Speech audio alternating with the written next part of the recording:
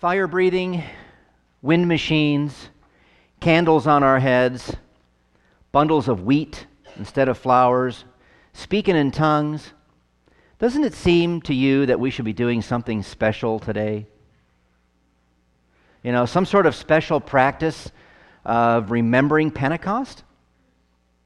And we have the red banners and all, but there should be more.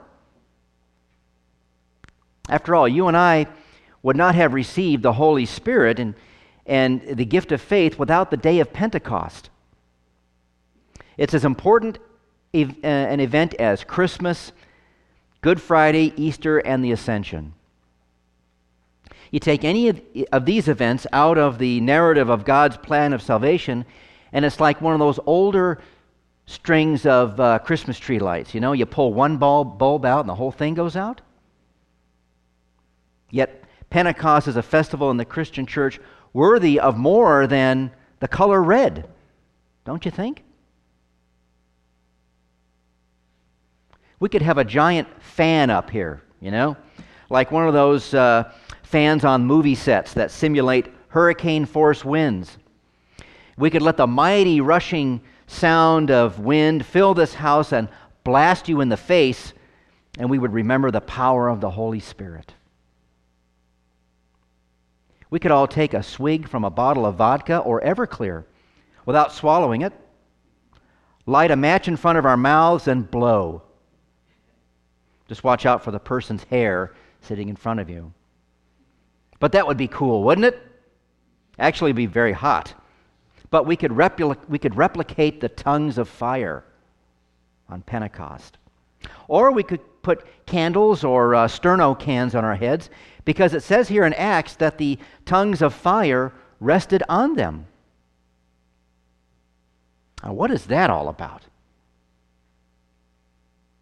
You know, we really don't know anything about this other than what it says. So we're left wondering what it really looked like.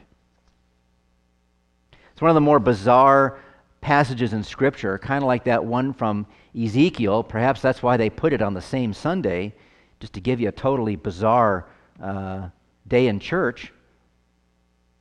But you can search the best commentaries, the best Bible studies, and there just isn't anything to explain what this looked like. Speaking of tongues, we could speak in tongues. We could all take a crash course in various ancient languages of Judea and Mesopotamia and Asia and proclaim the mighty works of God to remember and celebrate that wondrous day it happened so long ago. How about instead of coming to church, we all go to Multnomah Falls and stand under the waterfall? Yeah? Because Peter, in his sermon here, quotes the prophet Joel, whom God has spoken through, saying, "I will pour out my Spirit on all flesh." Yeah, waterfall. That's what we all need to remember and re-experience Pentecost every year. Yeah? Then again, maybe not. We can't get access to Multnomah Falls that close, let alone survive it if we were able to stand underneath it. How about a smaller version of it in church here? Instead of a screen and speaker system, how about we install a little waterfall over there, and we can stand under it once a year on Pentecost? I'm being whimsical, I know, you know. I mean, we don't do these things any more than we charm snakes or wash each other's feet or tear a big curtain in half up here, or any number of things from the Bible to remember some significant event. But I will circle back to the wheat thing.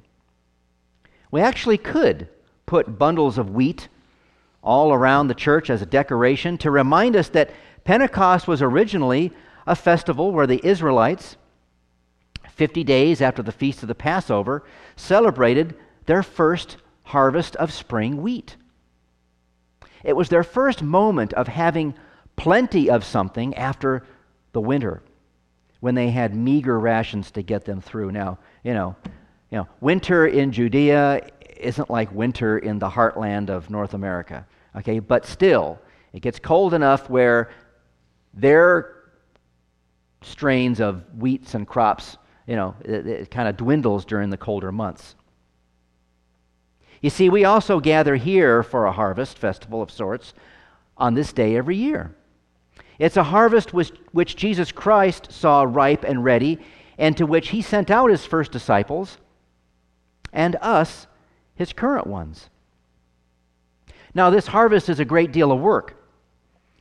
It was hard for the Jews back then, too. I mean, they would bring their lambs and their best bread made from their new spring grains to the temple to sacrifice and for worship. And it was toil, and it reminded them that it was by the sweat on their foreheads that they harvested. It's a little different for us now in the days of the New Testament, but Pentecost can remind us that this harvest is still hard work. We don't sacrifice lambs and bring food to offer God and worship anymore, but it's a kind of toil to spend half your day in the car in Portland traffic just for one hospital visit. It's a kind of toil to grind out sermons for Sundays, which seem to come more frequently than 7 days. Oh, some weeks if I could just have that 8th day that God didn't create. But I know the harvest is hard for you too.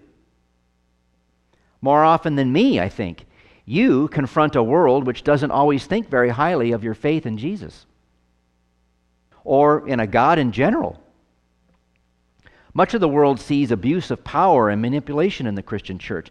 To them, the church is just another corrupt government or type of organization. Or your work in loving your neighbor as Christ loves you and all you do for them is considered irrelevant in a world which is asking more and more for immediate action and justice, not more thoughts and prayers. But there is joy in the harvest, is there not? There can be, For me, joy comes in, seeing you every time I see you at church. There's joy in the midst of grief when a family member says to me after a funeral, "What a wonderful service that was. Thank you."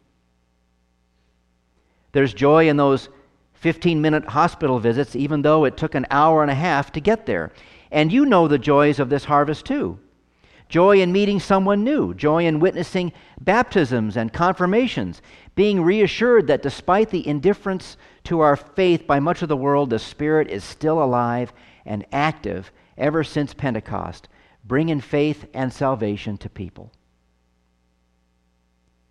This kind of joy has empowered martyrs since the days of the apostles to sing on the way to their deaths. The Spirit has given hope to slaves under the hand of cruel masters. He sustained women and men of all ages in hopeless situations, and even kept a few pastors going when memberships declined and budgets weren't met. Once again, you and I have come to Pentecost, the day God poured His Spirit out onto the world. It's a mystery of the church. Like a mustard seed, a small group of people, those first disciples, is cast into the ground, and it doesn't look like it should work, but it spouts and grows into something bigger, a bigger shrub. Cut it down and destroy it, and you're simply planting it anew to sprout and grow again. The Romans found out, they found this out when they tried to kill the church through their persecution campaigns. It just grew and sprouted in other little pockets and areas. Again and again, the Spirit works and the church lives. You've probably read articles in which Christianity has been declared dead. I've been reading for years that more and more Americans are describing themselves as nuns, not N-U-N-S, but N-O-N-E-S. They have no association with any religious way of thought or group. But I wonder if the researchers ignore the massive growth of Christianity worldwide and assume that nuns are not Christian. The fact is, the Christian church has marched on is a great mystery, let alone that this congregation's been going on for over 140 years. It's a mystery of God, how it all works. And it's a joyous thing to celebrate. Yeah, some of us have our little rebellions from time to time and fall away, but the church goes on thanks to the Holy Spirit who's been at this since day one. That the mysterious and awesome day in Jerusalem still goes on. It seems kind of cliche to say something like, every day is Pentecost because you have the Holy Spirit. You know, because we also say every day is Christmas because we have Christ in our lives. Every day is Easter because He rose from the grave, and so do we. A cliche or not, though, there's so much more to the outpouring of the Spirit on you than I could ever stand up here and convey to you. Or that you could read in a theology book or a devotional or a Bible study or Sunday school lesson. I mean, if you believe that Jesus is the Christ who saved you from death and sin, and you're here to receive all the goods He has to give to you in this service, then you're experiencing the outpouring of the Spirit. You're living in Him, and He's living in you. Perhaps there's some sort of protection mechanism in the human body the Spirit activates when He enters into us because we couldn't survive the complete understanding of the mystery of His love and power. Perhaps it would actually be like standing under Multnomah Falls. We'd be crushed, or our heads would explode or something. But the day will come when we will fully and completely understand God's love and His power, because we will be in heaven when all things will be revealed, and we will be with the Lord, Father, Son, and Holy Spirit, in perfect communion. Blowtorches, fans, wheat, gimmicks, I suppose. Let's just let the Word and the Spirit do their job in our hearts and minds, and let Jesus forgive us and renew us with His presence at this table today. This meal is certainly not a gimmick. It's the real thing. So happy Pentecost to you. Go out for lunch today, whatever. Rejoice in the Holy Spirit. And as cliche as it sounds, every day is Pentecost because God continually pours out His love and forgiveness and grace onto you and me. Amen.